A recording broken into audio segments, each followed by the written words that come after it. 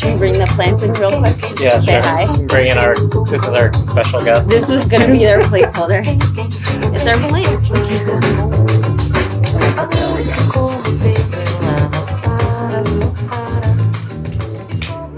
All right. So hello, welcome to Question Block, Secret Loft's live talk show. This week we're talking about plants. I am House plants. Yeah, and I'm Dr. Wires, also known as Alex. I'm Aerialist. Lily, you want to hop on? Yeah. We're joined by a special guest this week, Lily Wolf, who is a succulent expert. An expert. We researched all kinds of information and factoids about plants, from their early history of, like, the geological history and development of plants, to who made the first garden, To the best plants for your Instagram. Mm-hmm. And why. Yeah, to how, and we're going to have a practical section on how you can grow.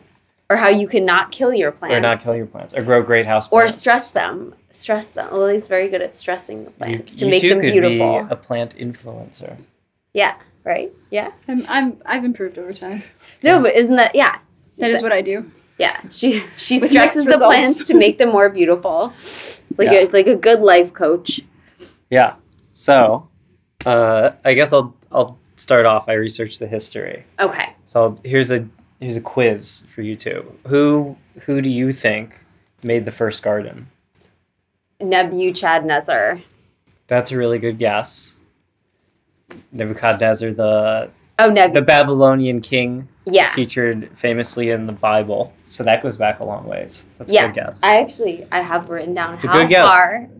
They think, the Hanging Gardens of Babylon might have been built by Nebuchadnezzar. We'll get to that in a bit. Okay. But even before him, someone made a garden. Any other guesses? Was it the earth? It was the Egyptians. Oh. The Egyptians had the first gardens. They always do. Ingenious people. So we'll be very clear on our etymology so nobody yells at us on the internet, because people have to do that. And gardening is distinct from farming. Farming is large scale and it's for food, and it's usually grains. We're going to talk about gardening for, like, aesthetics. Gardening is for beauty. Yeah. However, a key thing that they talk about in many articles about gardening is control. That's, like, a key, like, term they use. So it is can't that be. why I like it? Yeah, it can't be wild. That's why you're into it. Yeah. That is why. Controlled growing. That's so of plants. funny. It can't be controlled growing of wild things. Well, because there's gardens of wild flowers, but they're under control. So, so the first recorded, I guess, like, history of, like, aesthetic gardens would be, like, Egyptian pharaohs. And so that's because that, as we know from, like, when we talked about the pyramids, that's, like, freaking 3,500 BC. It's, like, super long ago. But the first, like, written record is in the Book of Gilgamesh. And Gilgamesh was Always goes back to Gilgamesh. Always go back to Gilgamesh, the original epic poem, I guess. So Gilgamesh, just in bragging about being king, he's like, 1/3 of my city is gardens. But then apparently they were palm orchards, so it's, like, kind of farming. So it's not even clear that really counts. So that Gilgamesh was, like, around. They think around. He's the first humble bragger too. Yeah, they're just gardens. It's like 1/3 of the city. Yeah, it's NBD. So I think that's around 2900 BC. They have records in China. They had like ornamental, like bonsai. I think that's more Japanese, but the Chinese probably had them too. Yeah, they did. Okay. I forget what the tree was, but yeah, they had ornamental trees in, like, 2500 BC. So, like, early China, and then like, various rulers kind of had them, and then the Hanging Gardens of Babylon, they think may have been in Babylon, but there's no evidence in Babylon in the ruins of it, which are in modern day Iraq. There's a really funny true crime entire podcast about the Hanging Gardens of Babylon where they're, like, suspicious. Like, Nebuchadnezzar was crazy. Would a crazy man really do that for his wife? And it's, like, hours. So, yeah, if you want to learn more about the speculation. Well, hey, Richard, Chelsea Fire. Hey, we're talking about plants. So, the story of the Hanging Gardens, and this is confirmed in a couple different contemporary sources, is that he built it for his wife, whatever king did it, because she came from a hilly country, and so he wanted to build like a big terraced garden. And also, they weren't hanging from anything. It's just like a mistranslation of the Greek. So the word means, like, the word for terraced is the same as the word for hanging. Oh. Hanging sounds cooler. I know. Yeah. I always envisioned like anti-gravity machines, and it would be like really sweet.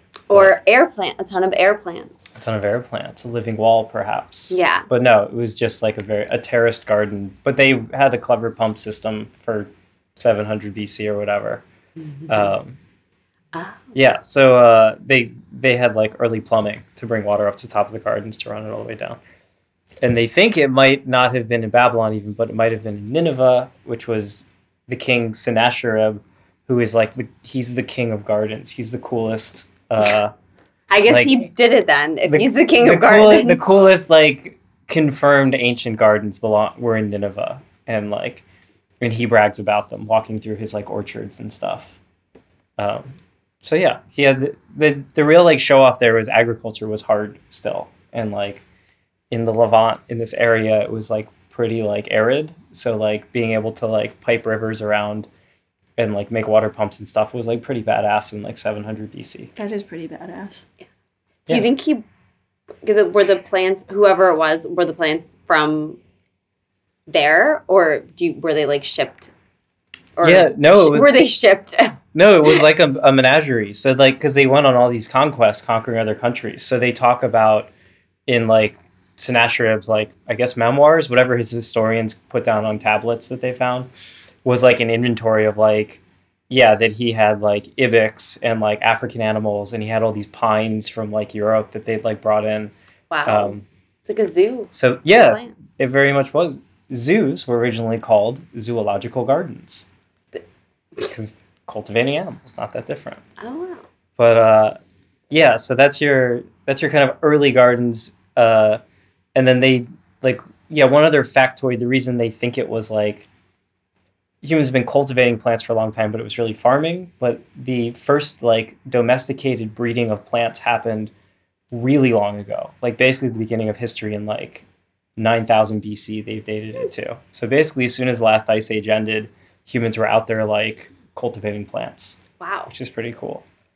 All right, so then we'll fast forward. I'll wrap up the history of gardens. So then throughout like the Middle Ages, it mostly was like monasteries where people would have little home gardens or whatever, but like the whole aesthetics like got lost. Right, because of Catholicism, And the which Middle also Ages, just generally sucking. which also always comes up. Yeah. As always happens when we talk about a cool thing like music or art or Like, whatever. What happened in that like chunk of time? What happened in the Dark Ages? You know, like, oh yeah, the Catholics just ran everything and made it boring. Yeah. So anyway, then it basically in like the 1600s sort of started the Enlightenment. So in 1660, there's this book published called Garden of Eden by Sir, I think Hugh Platt is his name. And it's a book on how to grow houseplants. Oh, wow. And so that's kind of like the first in like modern history record of like... With your illustrations. Yes, there were. That's cool. The books all had great illustrations back then. So yeah, Hugh Platt, father of, I guess, your modern like houseplant, good living. He was the original Martha Stewart, if you will. So then in like the 1700s, as like, you know, international sea traveling like caught on, people started like importing like plants and learning how to grow them, and then nurseries became a thing. In part because glass technology got better, so you could make greenhouses. And as we'll talk about later, like almost all houseplants are tropical plants because they don't have a resting season, a resting period, like a lot of other like plants from like colder climates. But yeah, so that's 1700s, 1800s. Who made plants cool? Who made anything cool? Who made the Anything that's rock like, stars? I don't know. Anything that's like cool now. What group of people? Oh, the Victorians. The Victorians made houseplants cool. Was it oh my god, who's the guy who like the penis piercing was named after? Was it him? Jacob's, was that a Jacob's ladder? No, that's the just the single one, not the multiple Oliver ones. Twist? No. What is this? I don't know. Penis piercing? I don't know what the penis is. it'll come to me. I didn't come across that in my research. Because he also made Christmas trees cool. Him and his wife. Oh, Charles Dickens? No. Okay, I have to look at it. I thought Dickens made Christmas. All right. I thought he made Christmas cool. Well, anyway, the Victorians he just made Christmas. This guy made Christmas cool. The Victorians made Christmas cool, but they also made houseplants cool. That was the first, so it's like 1800s, became a middle-class thing to have houseplants. Prior to that, windows were too small in most houses, so if you put plants in your window, you would just get no light in your house. Like, nobody's willing to do it. Sorry, Prince Albert. Did Prince Albert no, it was not Prince Albert. Oh, okay. Yes, Prince Albert is the piercing. Yeah. That's how I remember the name, but I forgot it. No, I don't think he had anything to do with plants. He just wanted him to. No, Prince Albert made, like, him and his wife made Christmas trees cool. Mm. Yeah. Oh, okay. Well, they're probably in the story somewhere. But yeah, what I mostly saw was the Victorians made houseplants cool. And then really interesting, in the first half of the 19th century, or first half of the 20th century, houseplants fell out of fashion. And it actually like wasn't in like the 1920s, 1930s. You would think flappers would be all about houseplants. Not really. Mm-hmm. It actually was like a reaction to the Victorians. A lot of like, Americans and like the British in the early 1900s were like... The plant prohibition. We're done with house... I don't know why. They were just over it. They were like, that's for farming, and farming's lame. And then it's not until post-World War II then houseplants came back into fashion. So you can look up on Wikipedia, they were like, then it starts being there are plants every decade that are fashionable. Ooh, can you say some of them? Yeah. What I most remember it's like in the post-World War II was like having just a few like smaller plants. Like just like flowering in your windowsill was cool. And then like in the 60s it was to have like one or two like big plants. So I guess like a big snake plant. Oh, or like, yeah. I can imagine that. A big, even like a palm, like just a palm in your house. Yeah. But just one or two like big ass plants was the thing. So like my parents had very 70s decor in their home. And they had two big plants, one of which is a snake plant. I have that plant now. Or it's propagations. It's propagations. Yeah. So the 70s is when people just went overboard in typical 70s excess is what I was reading. So like having like, that's when like having a living wall, having like a whole bower or whatever like, in your house. Like this? Yeah, like our backdrop like here is very 70s. And then I guess 80s through today, plants kind of come and go. There are trends, which is where I'm going to hand it off to you two. Yes. Because that's your history. I have my list. Any questions? Any questions? From us? Of the history? I'm going to save a factoid for later in the episode. But I'm going to hand it over to you to talk about contemporary... I have two historical plant... Oh, sure. I have two plant history people. Okay. That are cool. That I found that you didn't mention. Can I talk about them? Yeah. So there's, this guy actually is not cool, but he did a couple cool things, and there are a couple cool things about him. It's Carl Linnaeus, who the reason why he's not cool is because people who do like classifications, they tend to Was he racist? Yeah. You always see this that you're like, they developed the taxonomy for like this and really changed the way we think about the categories of plants and animals and like the genus and species, and then also they just have to relate that to people. I think Mendeleev is still cool, but Linnaeus was into eugenics. So before Linnaeus, there were Latin names for things, but they were extremely long and they were just like the longest thing ever, and it sucked, and there wasn't any like order to it. And Linnaeus did a lot of things with animals as well, but in terms of plants, he kind of took a wild guess, but he was correct in classifying plants. Like he basically put their flower structures to be like closer down to the species.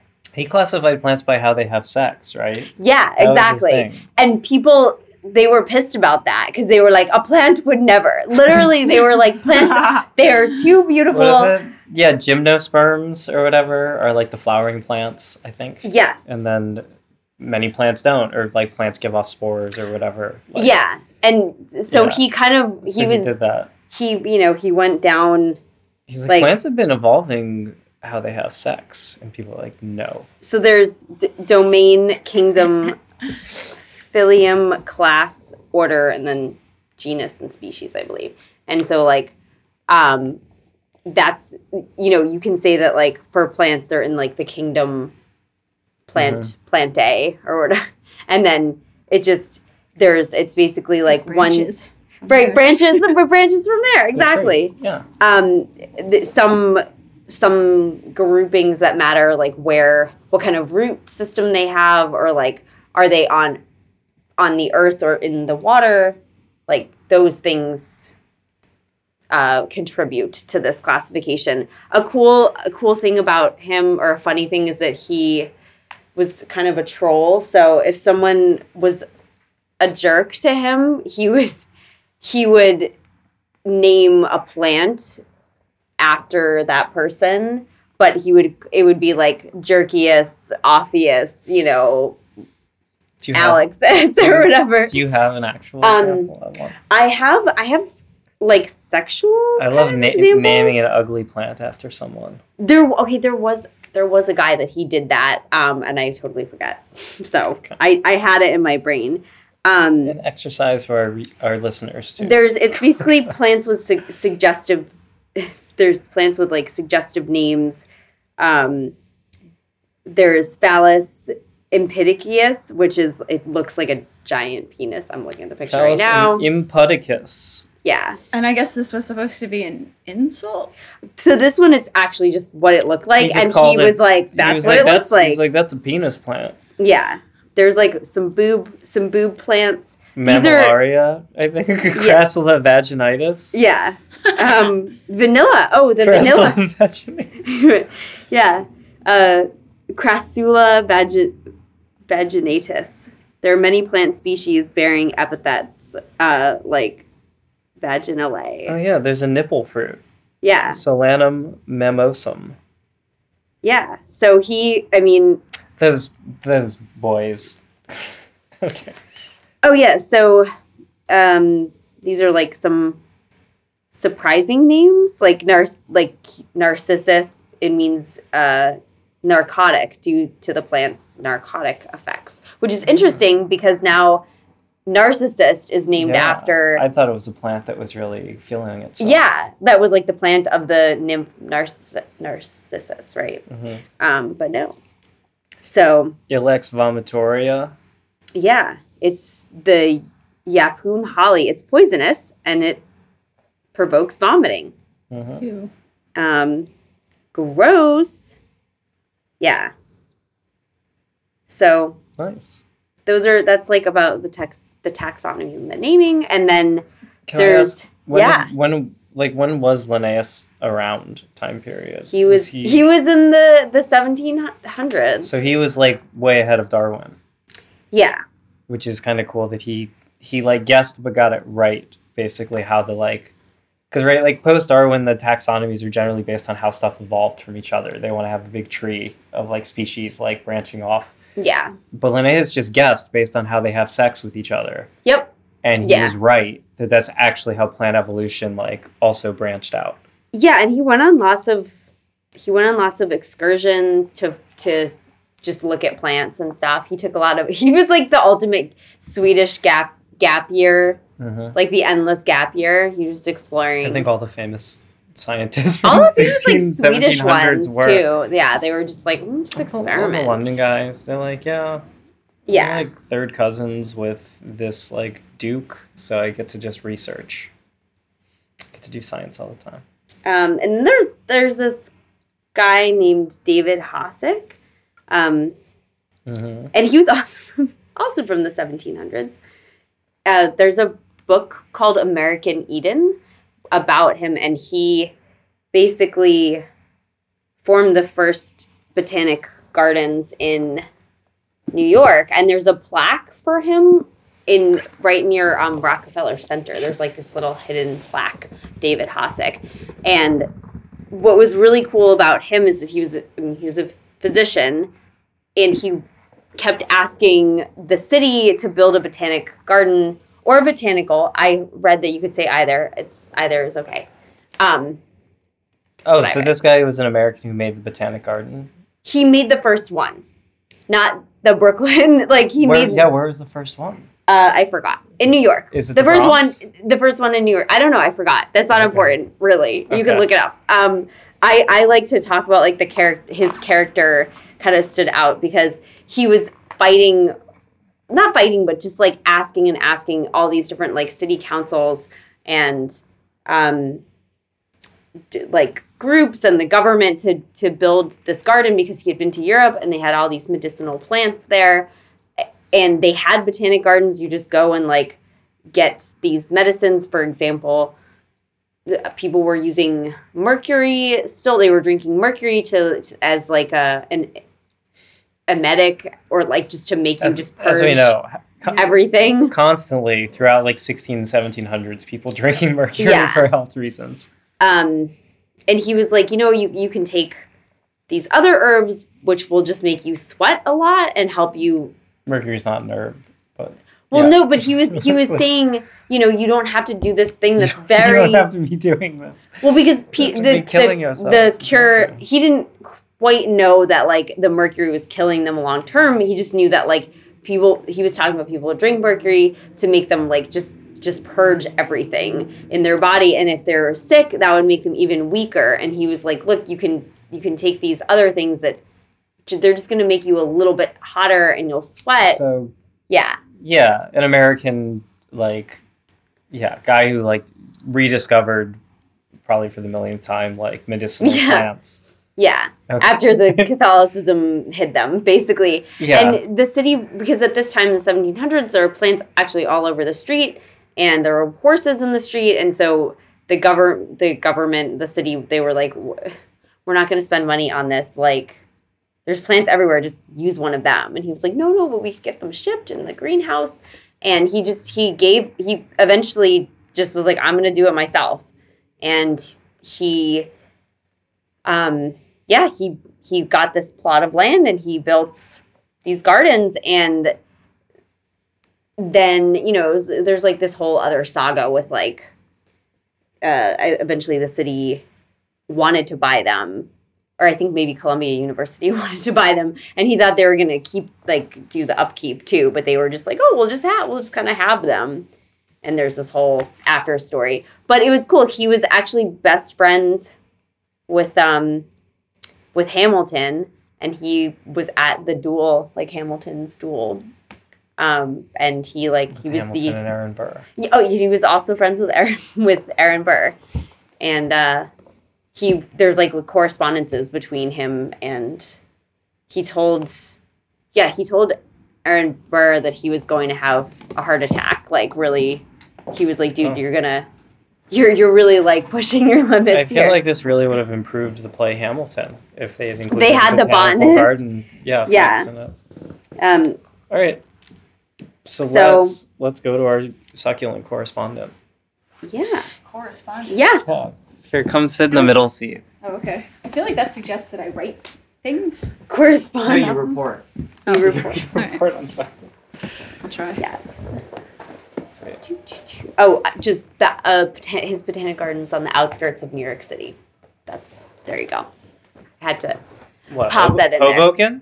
There. Probably. Yeah. It was in Jersey. Okay. So welcome, Lily Wolf. Lily, tell us about your history with raising plants. With the plants. How'd you get into that? That's a good question. I don't totally remember. I think I was living with you in the weird space that we built rooms in at the time. Former textile factory. I do remember. So my brother Will had a wedding where they were offering the guests little tiny succulents as gifts. Nice. Right? They do that for some weddings. And so I thought that it would be cool to, grow the few succulents that I got from that and keep them as sort of a symbol of I don't know, my brother's love for his wife. I think they did the same thing. They have like some really big. They still have them? Yeah, like, and they've gotten huge. Nice. Wow. Some of mine have too, from there. But then I just kept adding to those. Okay. Where do you get your succulents? Like, mainly, where's your favorite place to get them? So, probably Etsy. Really? Yeah. Okay. If you want to buy succulents in particular, that's probably the best place to go. Like, as far as I know, there's a lot of like serious growers on there. And Etsy, I think, like, does a pretty nice job of making the whole process seamless. That's so and cool. like they have like the review system, so you can figure out like which sellers are actually going to send plants that look like the plant. Do people they substitute like more common succulents for the more valuable succulents? I don't think you could get away with doing that on Etsy. Like, it would be hard to do, and it would tank your rating. It'd be like fake drugs. They're like, yeah, if you care for these perfectly, they will blossom and it'll be like super awesome. There are like rare succulents that is a thing, and people can charge like $200 or $300 or $400 for like a specific rare succulent. Which will probably die when you get it, because you're not good at taking care of that. Or maybe you are, and that's why you're buying them. But they don't necessarily like look all that much cooler than the regular ones that are like $20 or whatever. That's so cool. So how many do you have now? Like, would you say? They've expanded. So I put them in bowls for the most part, because otherwise you end up with like 100 tiny little things of a succulent, and it gets difficult to manage. And I think the bowls look nicer. So I have, let's see. They probably appreciate hanging out with each other too. I don't know if they do. Like, do they seem like a solitary plant?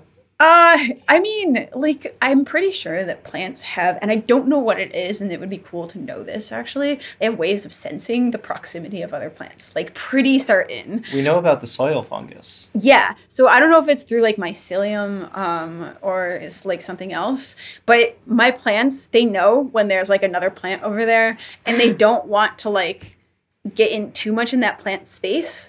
Which is annoying because, like, that's what makes them look cool and live together in the bowl. So I'm still trying to work out that detail. But it is kind of dope that, like, they just know that the other plant's there and are like, oh, okay, I'll leave a little gap between us.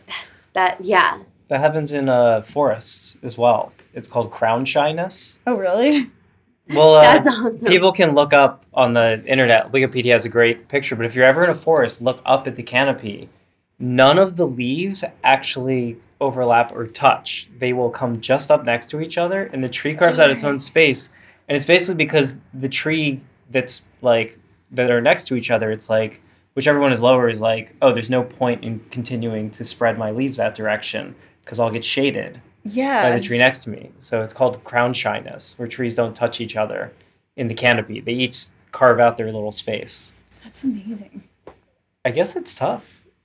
Yeah, it's like some people, if they overshadow you constantly, you're like, I can't be around you. Oh, plants are wild. Literally. But plants are wild. Yeah. Oh, we've got our tagline for the episode. Plants are wild. Sorry, so I interrupted you. Yeah, how many succulents? So you have a bunch of... So it's probably an average of like 10 per bowl. And I've got 1, 2, 3, 4, 5, 6 of them. Wow. And honestly, it's probably more than 10. So I probably have like 70 or 80 plants at this point. It's just succulents. So wild. I have other plants as well. Oh my goodness. Oh, and what kind of other plants do you have? You said you have your snake plant. Yeah, I have a big ass snake plant. So my mom had a snake plant that she tended to when I was growing up. That was pretty big itself. And then she created 4 propagations to give to her kids. And for what's really a propagation cute. for the we'll define, because I noticed that like plant people, they all use the scientific names. Like there are all these like Instagram people, and they're like, yeah, they'll use the Latin name, and then like they'll be like propagation. I had to learn it's like all the these. name of the thing. Yeah, I don't know what else you call it. But it's replicating the plant. So like you want to make another of this plant, so you will propagate it. And succulents have like specific ways that they will propagate that like other plants can't necessarily. So how would you? Okay, so this is I have a Christmas cactus here. Yeah. You can describe, but you can like show. Like, so you wanted to propagate. Thank you. I think now that I've done research, I think I've overwatered it and maybe given it a little too much sun. But looks okay. We'll fix that. So if you want to propagate this, what would you do? So I do not know how to propagate a Christmas cactus specifically. I mean, if it works like other succulents, I think let's pretend it does. Then like you could propagate it from a leaf, which is like a cool thing about succulents. You would like you can like snip off a leaf from this guy, or in like succulents that I guess people know or I'm more familiar with. You have like a rose-shaped one, right? You can pull off a leaf. Oh yeah. And you stick it on the dirt, and it starts growing a new one at the end. And you're like, what? Like, how are you doing that? So eventually you end up with like a little baby succulent at the end of that leaf. I think they tend to like more water than like your typical big succulents. The ones that you're propagating? Yeah, to get the propagations going. And then eventually the leaf, like the original leaf, will like kind of dry up once its baby's gotten big enough. And then you just have a very small succulent. Yeah. That's so crazy. Yeah. I have a few propagating now in my soil. And if we're counting those too, I've got like way more. That's so... And then, so you have the snake plant, and then you have like your other non-succulent ones. Like I have regular plants too. I have a big monstera. I have a bird of paradise. Lots of people like bird of paradise. Oh, yeah. It's like a popular plant. They get really tall. What else have I got? I've got like a couple of snake plants. There's a jade, a couple jades, lots of pothos. Yeah. Those guys are super easy. Like, they'll withstand anything. So do these plants all have different watering and lighting schedules? Yeah. Or are they how do you keep track of all this? I have like an app for it. Most of the time I don't consult it. I just like remember kind of. I guess so. What's the app? But you've got several different schedules going on at once, right? Yeah. Like, these are every 3 days. Okay. These are every 5. Yes. I'm not that precise about it. Like, most of them are either you water them every day, I water them every other day, or I water them rarely. Like, the succulents are just like, I think it's been a while. Like, okay. Like, they look, like they're ready. They tell you. Do you miss them? Not succulents. There are certain plants that I missed. Like, I have a rubber plant. I missed that. There's like another one that I missed too. Some red thing. I don't even know what that one is. I have to go find out. Oh, red. I thought you said bread thing. No. No, red thing. Yeah. Ariel, do you want to plug that app? I want to know what app you use, Lily, and then yeah. Honestly, I haven't consulted it in a while, and I don't even remember. There was one that I don't remember what it's called. So there's an app that I was using it's called Picture This, and it's plant IDs. Yeah, but if you point it at a plant, it's like really good at. You take a picture of it. It's really good at like identifying it, but it'll also tell you the care. But it doesn't have the schedule of like the watering. I do have like a general like guideline of like looking at the leaves and stuff about like how how much like water and like if you have a plant. I guess this is supposed to be a monstera. I think. Oh no, that's something else. No, that's some viney situation. This one? Monstera will have actual Swiss, like it's a Swiss cheese plant. Oh, okay. Balls all over. The Swiss cheese deal. Okay, so like if you have any of these like leafier green, like the darker green, they need more. They have more chlorophyll in their leaves, so that means that they are more of a shady. They're like in the rainforest, like, and they're trying to get whatever sun that they can because it's just the sun that's shining down through the canopy. So they have to have these like really big leaves, kind of like a solar dish where they're like, hello. So bigger leaves indicates that it doesn't get as much sun. Right. So it means it's a little more shady, little shady bitch. And also if they have like leathery or like smooth leaves, that probably means that, like, leathery smooth vinyl, I guess, leaves, that means that the water... that means they're made out of plastic, like these guys. It means that the water will just drip off of them, which means they don't need to conserve the water, which means that they probably live in an environment that has a lot of water, which means that you should water them a lot. So they're shady and they need water. And then if they're like a succulents, they have sometimes like hairy or furry or like I've got some fuzzy ones. Fuzzy leaves, or more like woolly, sort of the spines even.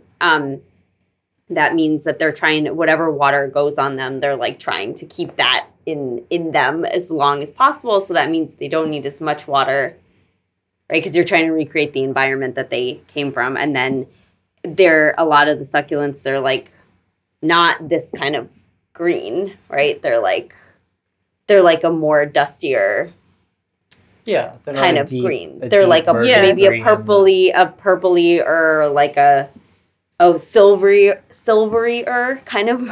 I don't know if they're silvery. They can definitely change colors, and you're right. They tend to not be super dark green. So that means they get a lot of sun because, like, they're trying to reflect, like, the sun, like, they're, like, to keep from burning, like, and they don't have as much chlorophyll in them. So it's kind of like a smaller solar panel you can think of. So that means they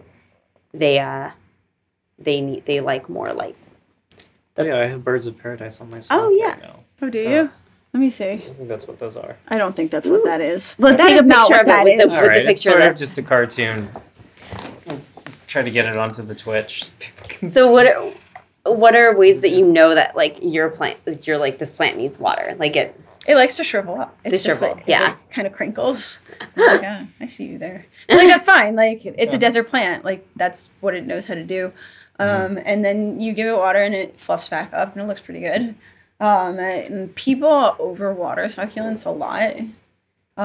Which is like, that's their death knell. It's the biggest killer of succulents, I think. Probably. Like, they don't like that. That's not what they were, like, made to do.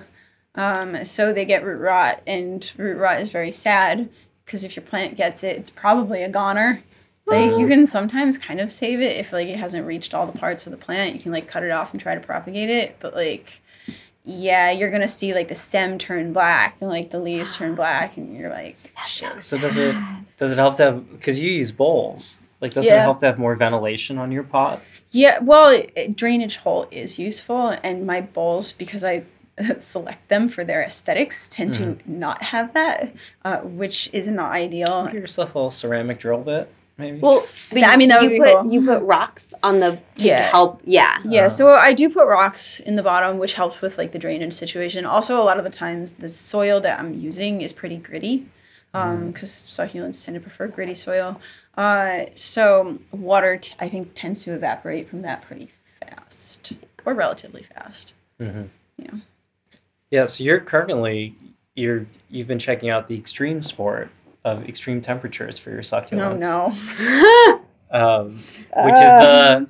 Which is it's like a pretty well-known thing, is that some succulents you won't get them to flower unless they experience a cold spell, because that's like what they're meant to do in the wild. I don't know about the flowering. Honestly, the things that make succulents flower, I don't know too much about that. But I do like to stress them out, because that makes them pretty. And there are different things that will cause them to be stressed. There are three main categories. Number one is light. They need lots and lots of light, and the more light you give them, the more stressed they will be. It's sort of hard to reproduce the amount of light that you need in a New York City apartment.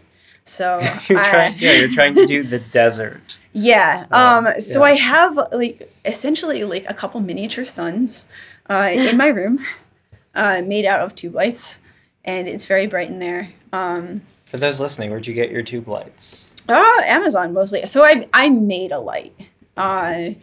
Because most of the tube light fixtures that you will get are ugly, and I don't like ugly things. So you made a nice minimalist tube light. I did. I bought some custom cut clear acrylic panels. They were like a little bigger than 2 feet long. And I bought some single fixture T5 tube lights and double-sided clear tape. And I double-sided taped the tube light fixtures to the acrylic panels and then just sort of flipped it and clamped it to the underside of my shelf is how I did it. That's awesome. So you've got a bookshelf with its own built-in lighting, And under lighting. Yep. Is there like a spectrum that you're looking for? Like a special white light. White light. Okay. Yeah.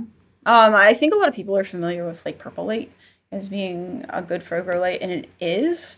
But I think white light, for something that needs a lot, is supposed to be even better. Everything. Yeah. Yeah. So do you leave it on like the whole time? Like the whole time? All day, like I have mine on timers. Ah. Yeah. So I have like one of those outlets that's like a smart light that's hooked up to my phone. And I schedule those. Nice. So, if I leave on like vacation, they're fine. They like turn themselves on and off, and succulents are great in that you don't really have to water them very often. So I can actually like leave my apartment for like 2 weeks at a time and the plants will be fine. That's really cool. At least those plants will. So there's light. That's one stressing. Yeah. So another one is lack of water. If they get too thirsty in some succulents, that will help bring out the stress colors. And then the last one is temperature. Some of them will get stressed out by cold temperatures. So I was experimenting with this and at first tried out putting a couple of my bowls overnight in my fridge. And like I checked on what the typical temperature of a fridge is before I did it because I didn't want it to be too cold. And it seemed okay. I came across this in my research. People sometimes put their succulents for weeks. What? In like a fridge, yeah, in a cool. For weeks? I didn't even know that. Yeah, to basically to simulate like, I guess like a sort of a winter period. Yeah. Is how you can inspire flowering. So That it's makes not sense. crazy to think you could do it overnight. Yeah. Okay. Yeah. I mean, Yeah. I'm just like, for weeks, that's crazy. Yeah. Right. People are like, oh yeah, cold storage for a couple weeks. Right. I'm like, okay. So That's like, a crazy MTV Cribs tour. that worked. It was like making them or helped making them pretty for like a week. So I bought a mini fridge for my room because my housemate is kind of like not that into bugs. And I didn't know how he was going to react to having like a dirty bowl in his refrigerator. So I was like, all right, like before he comes back, he was on vacation. I was like, I'll get a mini fridge. I mean, they're air purifying. He should thank you. I don't think he'd see it that way. But yeah, so I got this mini fridge and it was like really nice, nice looking little thing. And I put 2 balls of succulents in there. And what I didn't know is that the back of the mini fridge gets very cold. And like a person with hubris, I put it on the coldest setting on the first night, which is stupid. Don't do that. And so when I took them out in the morning, the bowl that was closer to the edge, not the back, looked good. And I was like, oh, pretty. And then I take the other one out, which was my favorite one. It was my favorite bowl of succulents. And they had been growing in there for like a year. They had frozen. They froze. And it took me like a little bit to process like what had actually happened to them. I was like, why do they look so weird? Like their color is wrong. They're like brown and like strange looking green shades. And I touched one and it was, like you would expect like a frozen thing full of water to feel. It's a little popsicle. It was, yeah. Oh, no. And I realized like what I had done. And I was actually like kind of devastated by this. I managed to kill most of them. Nearly all the plants in that bowl. A handful did survive, though. Not even a handful, like one. One of them did survive. Yeah, I was hopeful that the oldest one would make it through. It didn't. Like, they get root rot from that if they're not, like, outright just done for. So over, like, the next week or two, I kind of, like, watched them go through like their death, because they have like death stages too. Oh wow. Yeah, like it's really interesting. Terrible but interesting. They change colors as they're doing this. Like in the first 24 hours, some of them turned bright green, like they had once been, I don't know, like purple or something, and they would turn like bright green, and you're like, what is doing that? And then they start to, I wonder if it's like an immune response. They're trying to like pull out all the stuff. They're like ultra chlorophyll mode. We need I think to, it's because like, they're not using energy. So normally they use, I think they just like use the chlorophyll as it, like to make their food, and they just like eat. They just eat it as they go, and this might be like they're not eating because it's like leftover, you know.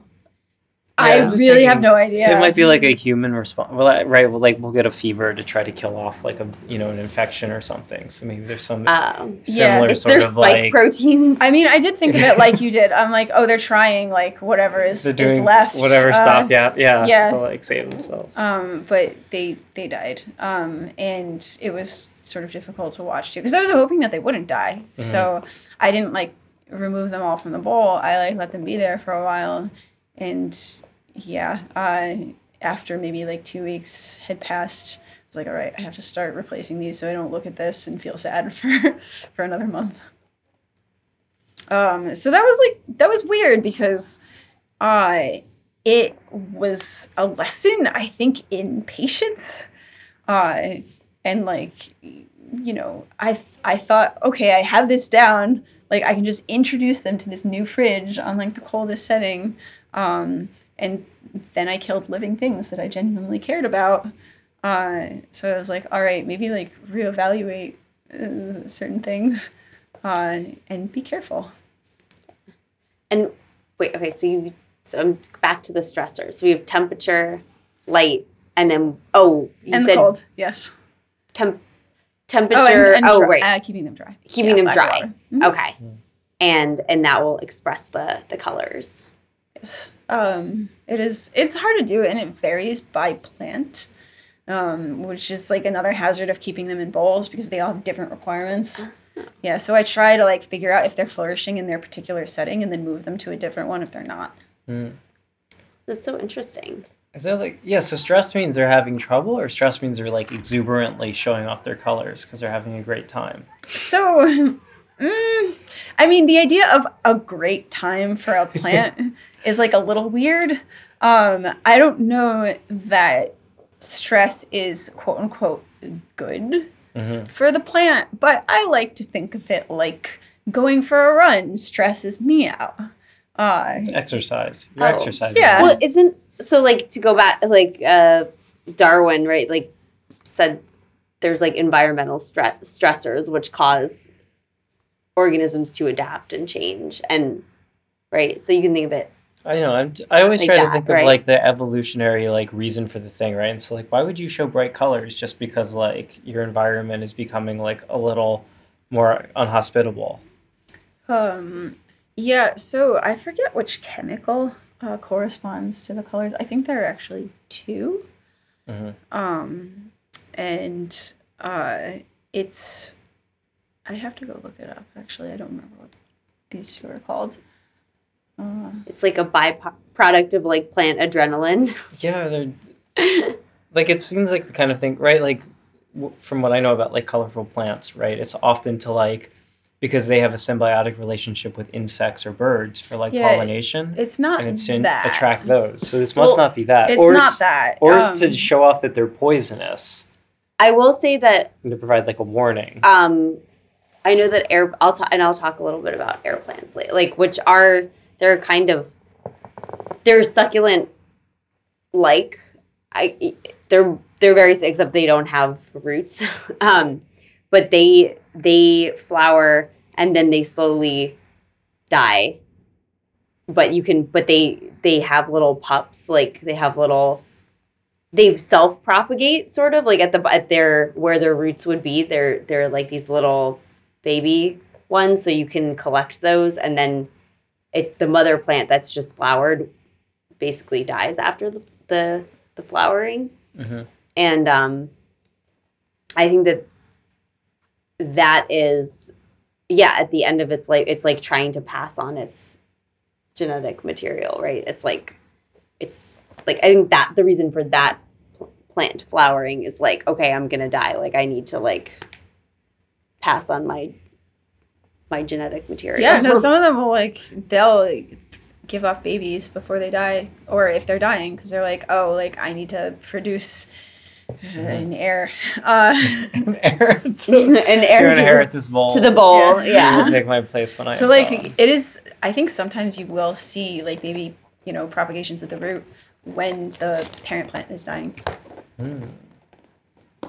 Yeah. Yeah, air plants are a type of plant I did not know existed. Yeah. But I definitely want to get some because they're awesome. It turns out, yeah. Because they're awesome. Most of the time when you see like a living wall, it's an air plant, which are plants that don't grow in soil. Right. I'm just looking up their scientific name. Okay. Oh yeah. Tillandsia, which is air plants. And they look like, yeah, I guess they look like those like spidery plants. Or like little teasel balls. They kind of look like succulents, I guess, but they don't have a root system. They have these kind of like buttholes in their leaves. Like you can't, they're microscopic. This is the best way I can think to describe them. Like, and when it rains, like they kind of open up. Stoma? Are they stoma? I think that's I forget what they're called. Okay. I don't know. I don't think it's that. Buttholes. They're like these little channel. I mean, they sound like circular little channels, and they like open when it rains, and they pull water into the plant, and then when it's done raining, they like close up really, really tight, and they sort of lay flat. And then there are these other parts of the plant that fluff up to keep the water in, to keep it from evaporating. And they get all their nutrients from the water and from the air, like from dust and different minerals and like heat dust. Yeah.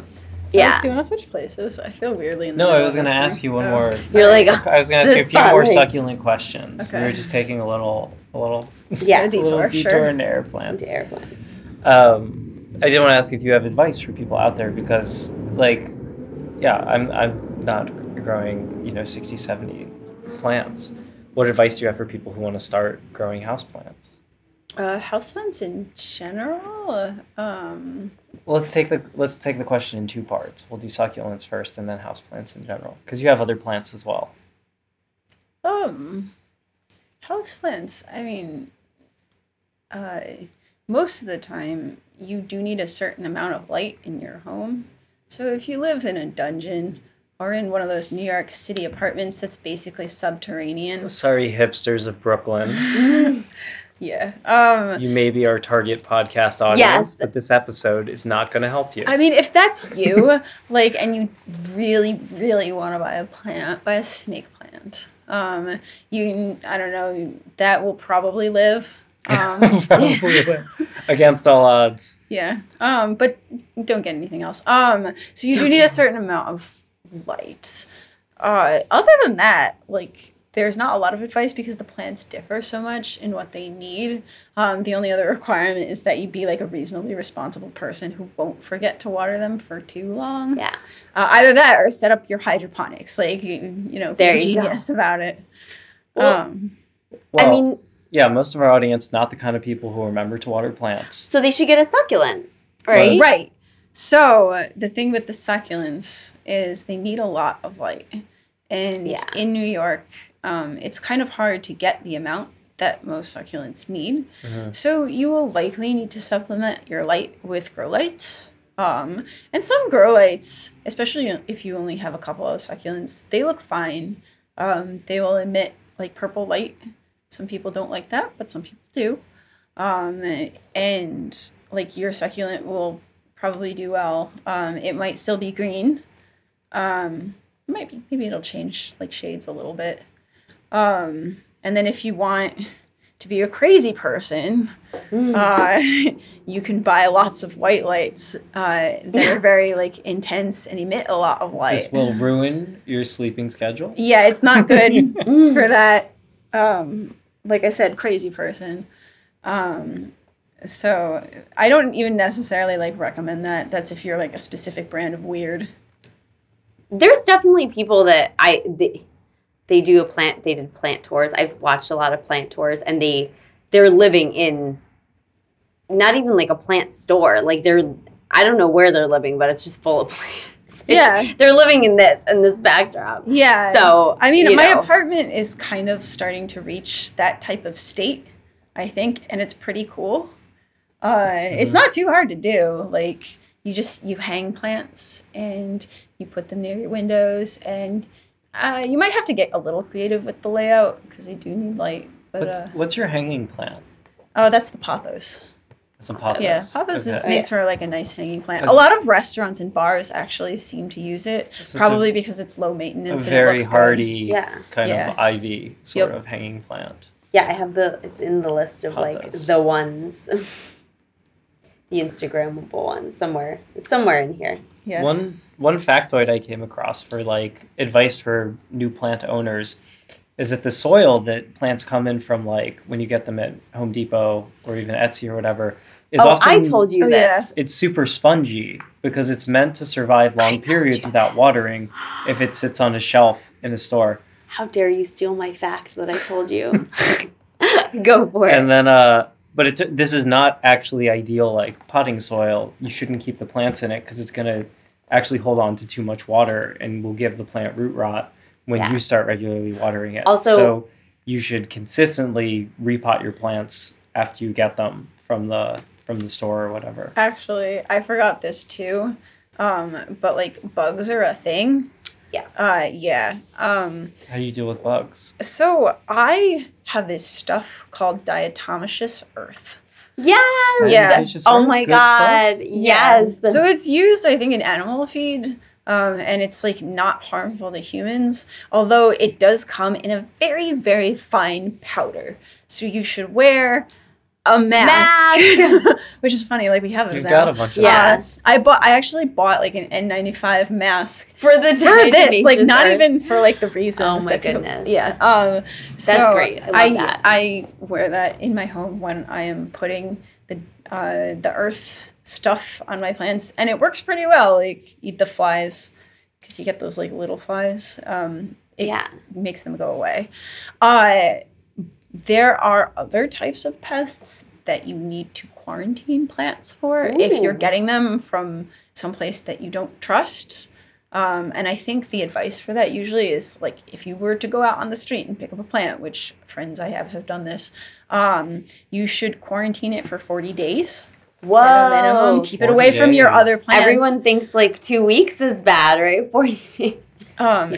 Yeah, because if your other plants get like mealybugs or something, you'll be very sad. Yeah. And so will the plants. That was happening with the Lucky Bamboo plants a while ago, which is, like there was a shipment or something that came to New York, just the bamboo plants, and they had some kind of parasite. Yep. And it was ironic because it's Lucky Bamboo, and then people would take like this one bamboo home, and it would, it wasn't lucky. Yep. Ravage the rest of the bamboos. Isn't that how the American chestnut trees died? Yes, the American chestnut trees died from, I think, some fungus infection. And it was particularly brutal because it not only would kill off the chestnut tree, but it would infect like the stumps even. So even new trees that sprouted would be like doomed. It's very sad. Yes. Sad. That's why chestnuts roasting on an open fire is no one's ever experienced it. There's a song about it. Wait, there's not real, like those aren't. There are living chestnuts in America, but the entire like eastern seacoast, like from Maine down to like the Carolinas, was covered in these absolutely massive trees that dropped. It's sad. Tons of nuts every year that are apparently delicious. The sweet chestnut is what it's called, because there is the horse chestnut, which is a bullshit plant, right? Which is poisonous, which doesn't even look like a chestnut. Errol and I were doing some some botany walks. Yeah, we over were. The weekend down in Virginia. We were using the plant down app. in Maryland, and we came across a horse chestnut. I was like, these are spiny, and they're poisonous. These fruits are terrible. Worthless. Yeah. Why would it be called a horse chestnut? So this guy, Nikolai Vavilov, it was like his idea to do seed banks for this reason. To preserve. To have like a copy of every seed, like a seed library basically, so that there wouldn't be, so like the chestnut, it's going extinct, and you're like, it's cool, we have the copies of that. And he was like, I guess the reverse Johnny Appleseed, right? Okay, we read, there's some experiment that's been going for now like a century or two that's going to continue forever basically, where there's some preserved seeds that are like thousands of years old already that they found in archaeological dig. And every like 20 years they go out and plant one of them.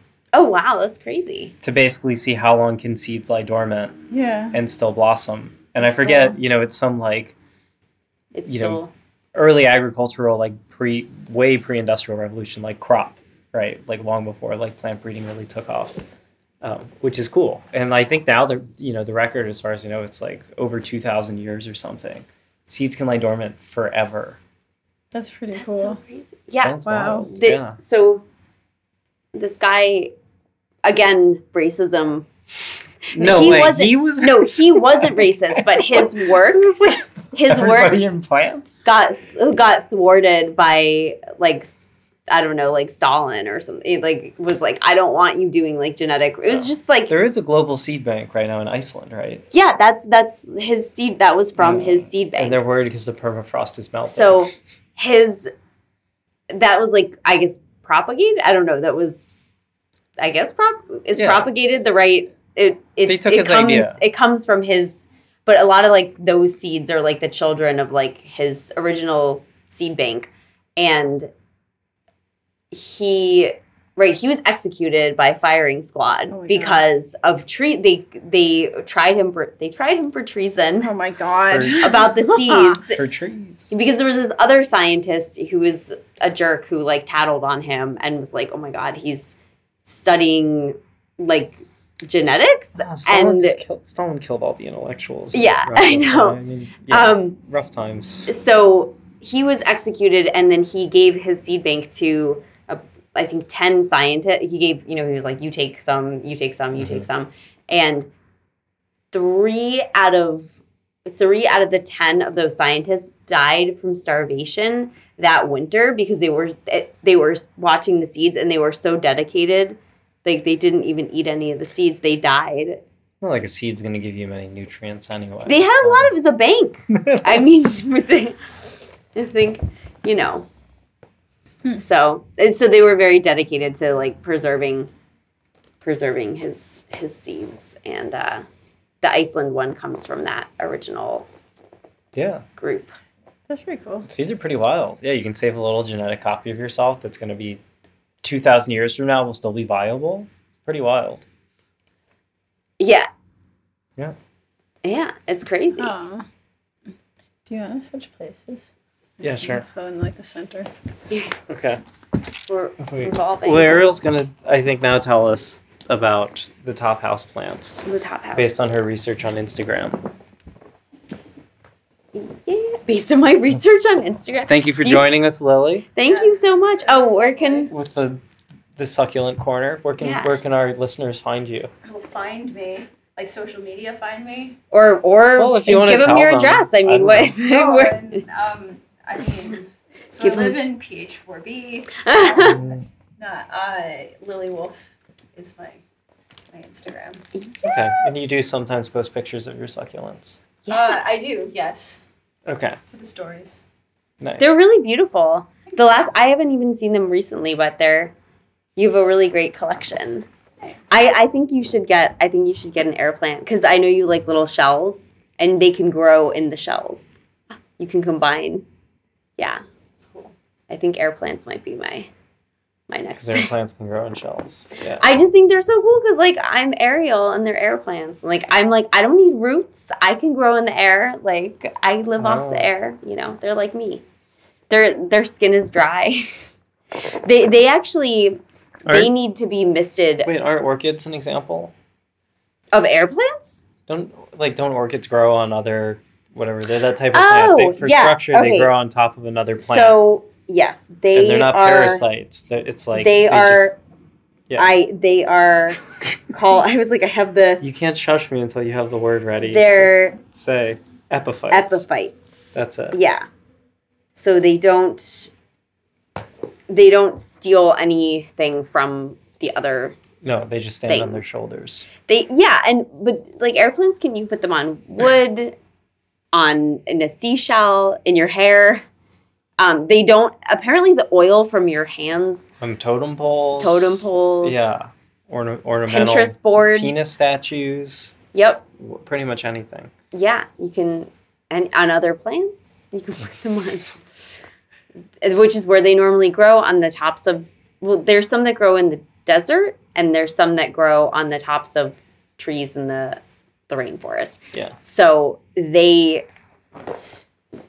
if you can tell by their coloring what they need, so if they're like they're more green, like true deep green, then they probably need a little less light.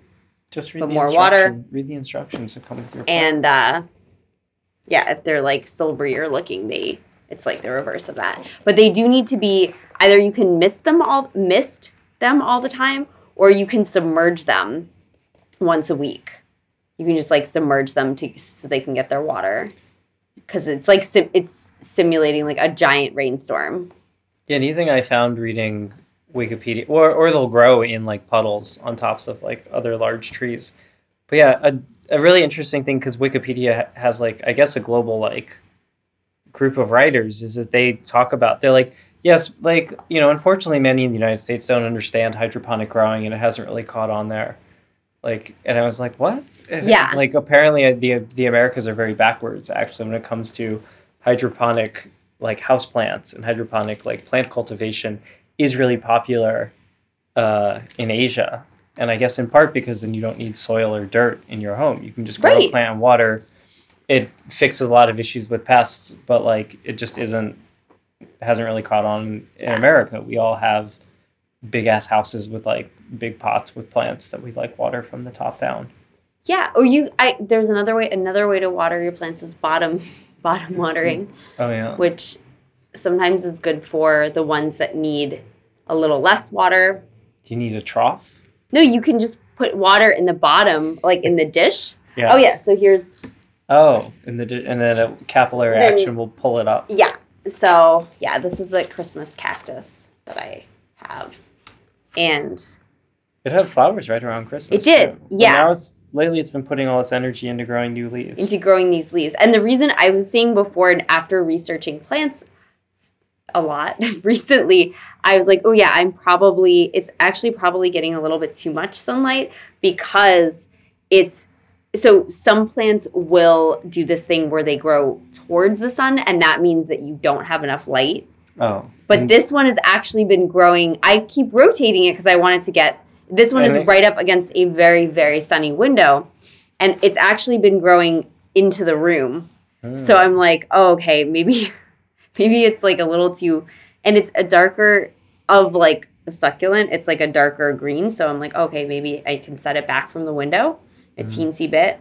And then, yeah, we went away for the weekend, and I gave it a bunch of water, and I'm like feeling down into the soil, and I'm like, ooh. It's not happy now. Well, it's still a little wet, so I need to like maybe put some new soil on it that's not so wet. But oh yeah, another thing about pots too, like ceramic. If you get like ceramic pots, they will absorb a lot of water and kind of like continuously keep the plant moist. So that's another thing to keep in mind. Like if you're afraid of like root rot and stuff, maybe don't get a ceramic pot. I think the self-watering ones from Target are like a really popular. They're really popular. It's Instagrammable sleek pot that people are liking. That are like plastic. There's some kind of recycled plastic. Yeah. So, and then another. Oh, is our guest leaving? Yep. She's out. She's out to check on her succulents. Thank you.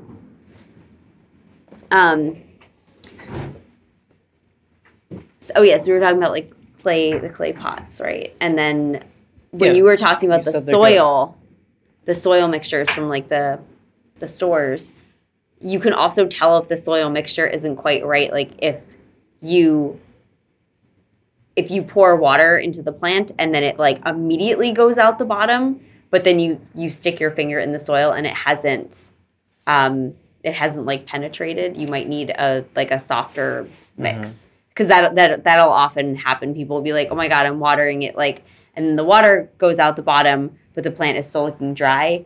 It might be because the soil, again, is like compact. You got bad soil. Yeah.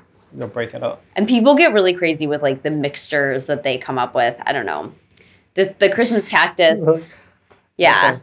Christmas cactus is like pretty easy to take care of if you have sun. Yeah, and you've got it in some pretty like Western looking like wet soil. So it's not too grainy. Yeah, I think I need to give it a slightly drier soil. Give it some more gritty soil. After doing the research, it's gonna live, but I think it'll be happier if I was gonna say if I translate it, if I transplant it. Cool. Yeah. So the last cool factoid I read about plants. Are we gonna go through the list of the popular ones? You can go through the list. I don't know how compelling it will be in an audio format, but let me drop my last piece of knowledge. Then you can do the countdown of the top 10 most popular social media plants, and that'll take us to the end of the show. So my cool factoid was that houseplants have been shown to actually absorb volatile organic compounds in the air. So they actually do. People say they purify the air. They're good to have, but like NASA has done research and studies on this. But there's no air in space. In certain plants. Well, I hope there is in the space station. True. Okay. So particularly for the astronaut, they're like, oh shit, like what if stuff outgasses or like chemicals or benzene or something like leaks into the cabin? Oh, no. They're like, what could we do?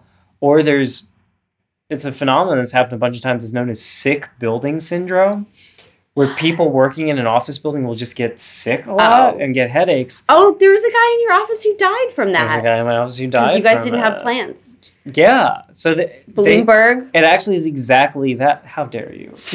You don't name names at this point. There actually is Google. But it is exactly that. There will be generally it's new buildings, but there will be either because of like the paint or plastics used in the construction of the building or something, stuff that's outgassing slowly that puts like trace amounts of volatile organic compounds in the air, and people like inhale it and get sick or like, get constant headaches or whatever, and like waves of people calling in sick. It's bad. The building makes you sick. So it turns out houseplants can fix that. What? And they've studied it, and the plant actually, they like put trace amounts of like these poisonous chemicals like toluene and like benzene and like stuff that would like mess you up if you inhaled it at low concentrations for a long period of time. And the houseplants just absorb it. And pothos is like a real popular one. And I think they also tested snake plants. Snake plants. Everyone says snake plants. They're like really great at purifying the air. They look like tongues. Like they're just like. What's cool is the plant. They capture these like poisonous like organic compounds, and they just break them down and use the carbon as food. So they just eat it, basically. So the plants are like totally cool with it. So I was like, wow, the plants really, and it's like a substantial difference. They'll reduce it by like 50% or more in these buildings that would otherwise make people sick.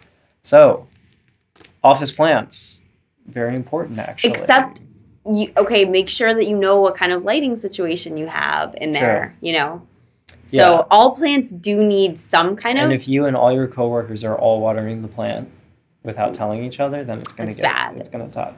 But I think a lot of people, they're like, oh, overhead light is fine, that's fine. But they do need some kind of sunlight. Mm-hmm. So you have to make sure that they're getting some kind of actual sun and not just like the light in your house. A plant can't live without. sun. A lot of office buildings have pretty good lighting situations these days. Yeah. Oh yeah, all the open work.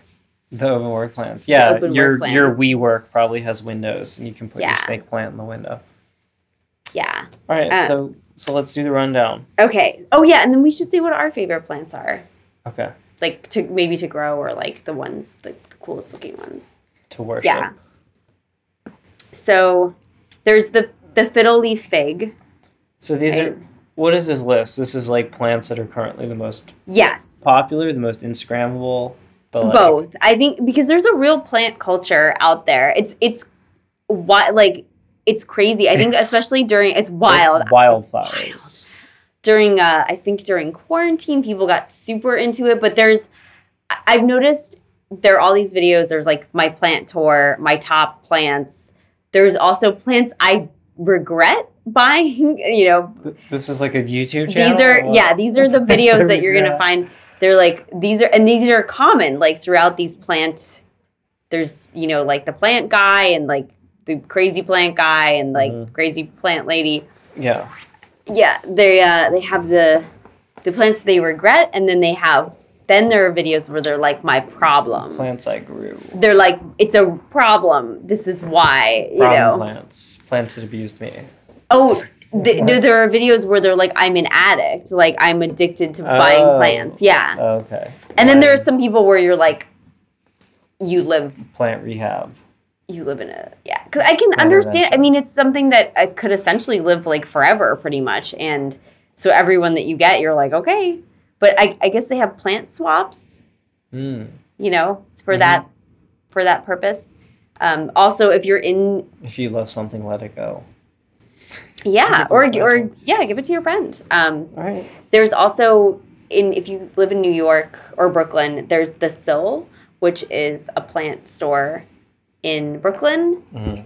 And I listened to one of the owners, Chris, talk a lot about the houseplant basics, and they have classes there, and he's really knowledgeable and like interesting to listen to. So maybe buy your plants in person from there, if not Etsy. The guideline that I saw, it's what is it? For Gen Z, plants are the new pets. Pets are the new children. Oh yeah, and then stuffed animals are the new plants. Are the new plants, maybe. Yeah. Okay. All right. So tell us our top 10. So you have the fiddle leaf. I think this is more the top 10. There's the fiddle leaf fig. But let's just rate it. Let's rate it, because if you're a plant person, you know this already. So okay. So what do you think? A Ficus lyrata. Yeah. All right. So it's like a mini fig. Right, figs are known for having giant leaves. Yes, and these guys can they can get really big. I've seen them in this. There's like this one, my dermatologist has one, and it's enormous. It's so big, and it has these little strings that are like keeping the leaves from schlimping over because the stem is so small under the leaves, and it's like it's really cool looking. Okay. Yeah. Well, I guess that's I don't. But these are apparently. I don't want to go straight to 10. Let's call that an 8 out of 10. That's a good plant. This isn't the. Then there's the Chinese money plant, or the Pilea peperomides. The Pilea peperomioides. Yeah. All right. Minimalist and contemporary. It looks kind of like a bunch of pancakes. Looks like a lot of lily pads. Lily pads. It's like a 3D lily pad feature. I guess you could show people. You could show the good people of Instagram what we're talking about here. Yeah. So that's the peperomiids, right? Yeah. All right. So that's an okay plant. It's an okay plant. I mean, I'm going to give that a 6. You're going to give that a 6? If that, I mean, that's generous. Then there's the spider plant. Cool plant. It's kind of like a fern. No, it's not a fern. It looks almost like a grass. It looks like a grass. It looks like a seagrass kind of. Yeah. And it has, I think it's called variegation, which is like the yellow, and it's different colors on the same leaf. Like the snake plant. Yes. Cool. It's got a yellow outline around the People leaf. go bananas for that, apparently. Like, that's like a thing. People are like, the variegation. Oh, the variegation, honey. Mm-hmm. Yeah. Yeah, I mean, that's an alright plant. Oh, it's also a 6. The peace lily. Peace lily goes all the way back to, like, the 60s. Was, like, a very, like, in plant. When houseplants first took off, people were all about the peace lily. Good at air purifying. Looks like a vagina. Classic houseplant. With a giant clit. Has some cool flowers, too. Right, doesn't it? Graceful white spathes, they're called. We actually had let's see, Spathilium wallisi. It sounds like a Star Wars character. Okay. We had one, a really big one, actually, when I was a kid. I think my mom still has it, and she moves it outside. A classic 70s household plant. Yeah, you mean 90s. Classic 2000s household plant. I mean, maybe she's also extremely young. Was not born. She wasn't even around in the 70s. I would take dirt out of the plant soil and I would just throw it on the floor, and then people would look at me and I would like smirk. That was my relationship to that plant. Wow, that's cool. You're a cool kid. Yeah. I would just I'd be like, air plant. All right, let's see this air plant. The Tillandsia. I really want one. It's related to the pineapple. Oh. Did you know that? No. Yeah. Because pineapples. Doesn't it look like the top pineapples of a pineapple? Are like a crop that grows in the ground. I don't think. Or no, they grow in a bush. Pineapples grow off a bush, right? Yeah. I think that's their deal. They're not like potatoes or carrots. They grow on a bush. Doesn't it look like the top of a pineapple? Mm-hmm. I feel like that's how it evolved. Yeah. Like one day it fell off. It's a part of the pineapple with an attitude. Yeah, it's like no one eats me. That's okay. I don't need roots. All right. So it's like if you just grow like a person's haircut as a plant. Yeah. All right. I want to give this one. I want it. Rating. Can you show the picture of the air plant for people? Because look at this saucy potting. It doesn't need any. There's no soil. Just like look at that. It's growing in a glass. It's like a little hair. Yeah. It's a little hair in a glass. So it has breathed new life into the terrarium hobby, apparently. Yeah. Because you don't even need soil. Yeah. Oh, so pristine. I love it. Yes, it needs a heavy spritz. So that's for people who really want to bond, like, they're like, I want to look at it and, like, care for it every day, but you really can just dunk it in water and then dry it out once a week. Mm. And that's because you want to submerge it to really open up those water buttholes in the leaves. Stomata. I think that's a part of a flower, right. Actually. Okay, so... Oh, aloe. I actually used to have an aloe plant. Okay. Yeah. We know about this one. Everybody knows aloe. Yeah, aloe. It's just a little guy. It kind of looks like an eggplant. It has little spots, too. But he needs a pot. Yeah. Yeah, they're also kind of succulent-esque, so they need sandy soil. And you really can take a little piece of the plant off and, like, put it on your, like, cuts and like... You can put it on pimples too, and it's really good. You can also eat it. It tastes very sour, very bitter. Yeah, there is the aloe drink that you can get, and like that has so much sugar in it to like cover the taste. Yeah, and like various like Puerto Rican and Mexican delis in New York, you can get the aloe drink. Drink. Yeah, I think it has a ton of sugar, but it's like, and it has little chunks of aloe in it, actually. And you're like, this is probably healthy. Yo, they're totally called stomata. I knew it. It means mouths they look in like Greek. Buttholes. They resemble tiny mouths. Oh, yeah, mouths. It was Greek. They're Closing Greek. The stone when the plant has enough carbon dioxide, the plant can preserve its water and prevent itself from drying out. I knew it. Oh, okay. Yeah. There you go. Wow. All right, continue. Mouth. They don't look like mouths. Oh, the jade plant. The jade plant. The Crassula ovata. All right. Yeah. It says it's every bit as pretty as those trendy faux plants you see at the hobby store. But it's not fake. Because it looks like a fake plant. It's very deep green. Yeah. Shiny leaves. Deep and shiny leaves. So this is one that probably doesn't need a lot of light. Well, this one though, it says it does. So this is more of a succulent-y kind of thing, I guess. Yeah, it says that it needs light and not a ton of water. Oh, well, there goes our theory. I guess if it's waxy, we said it didn't need a lot of water because it's just like, get off me.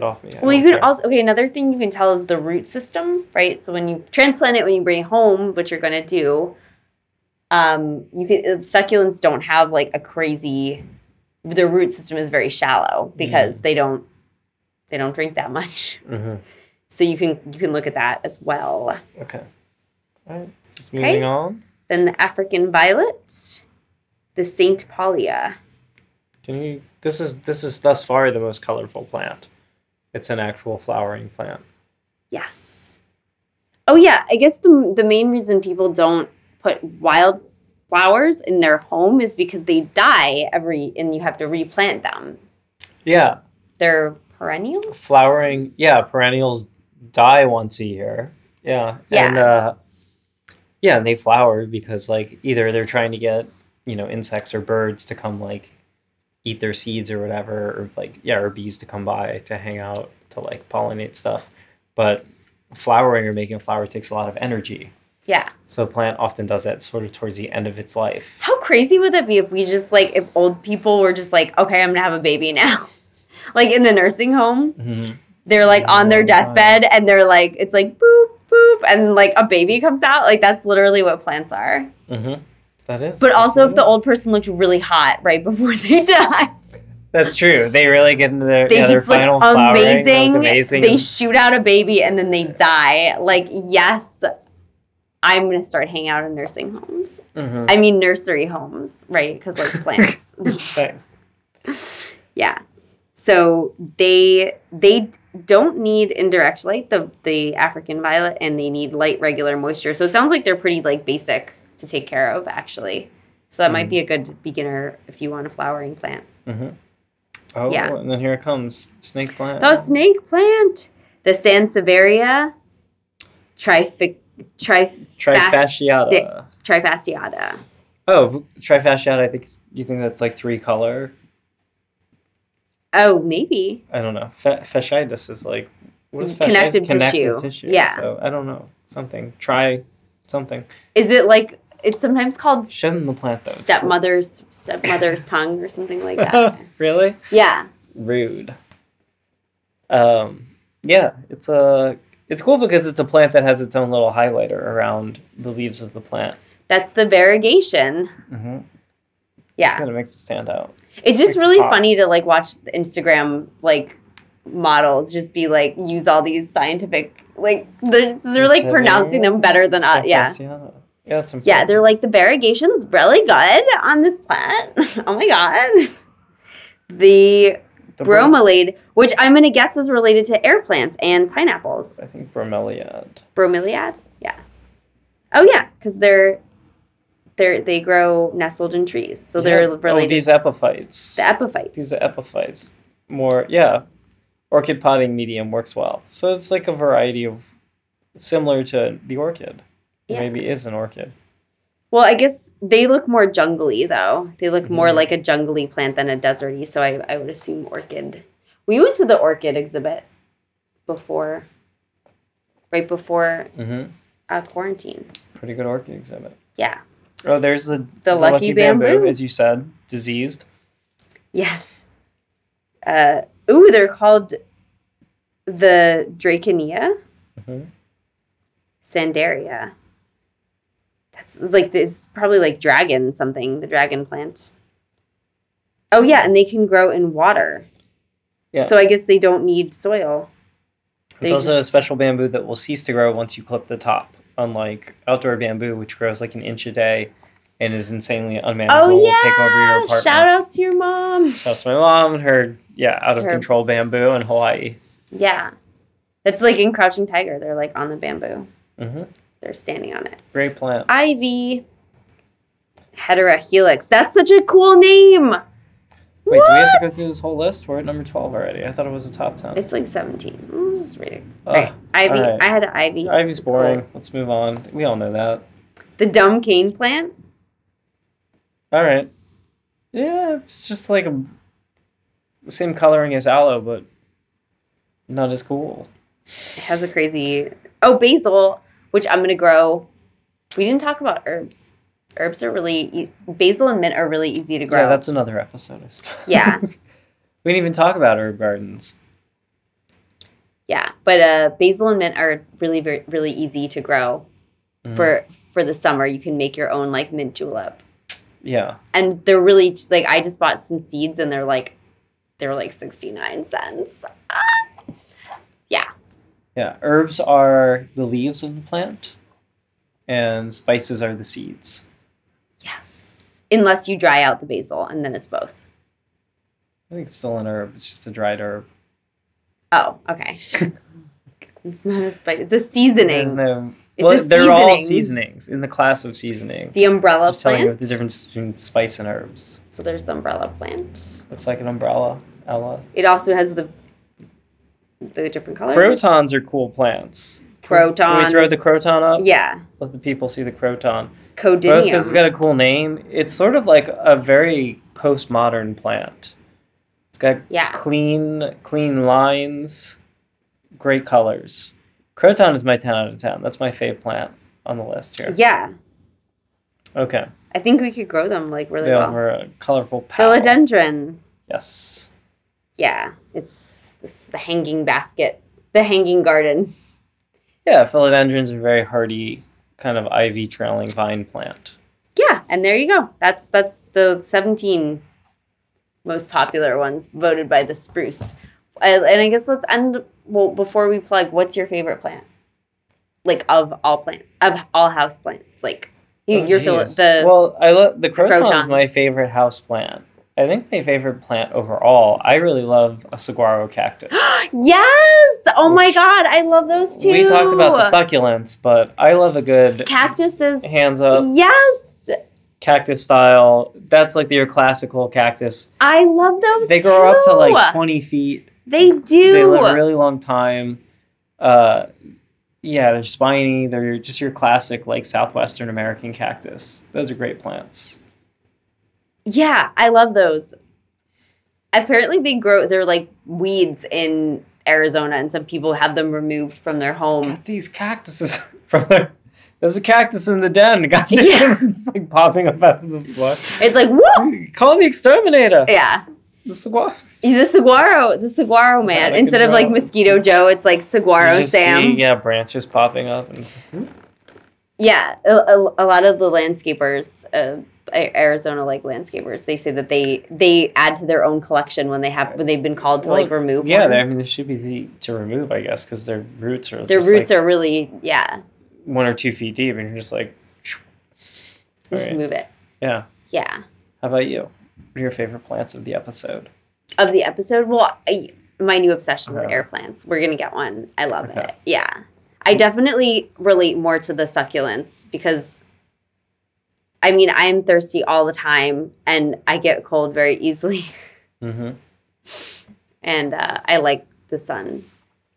Yeah. All right. So you're a succulent. I would definitely be a fan of the epiphytes. Yeah, because that's me. I'm not a parasite. I just like to ride on like things that are taller than me. Mm-hmm. Yeah. Standing on the shoulders of giants. Yep. Is what the epiphytes are doing. So I'll get an air plant and report back. And then if people want to dance like plants. Dance like a plant. Or if, for all the house plants or the house music plant people, what can they do? The deep house music plants. We have a plant rave this Saturday, 9 p.m. Has there ever been such a thing? I've prepared a phenomenal set that features succulents. It features rainforest and tribal vibes. And it features songs about the sun that are uplifting about personal growth, about plant growth. Yeah, so that's going to be Saturday night at 9 p.m. I'm going to DJ it. I have some amazing time-lapse, succulent, blooming growth backdrops that I'm going to be playing. Might bring this guy or some sort of plastic facsimile of a plant. And Ariel is going to be embodying the plants. Yes. I suppose you'll be an air plant for all 3 sets, but you'll be channeling the vibes of different ecosystems. Yeah, I have different plants in mind that I'm going to embody in different apparatuses. So tune in.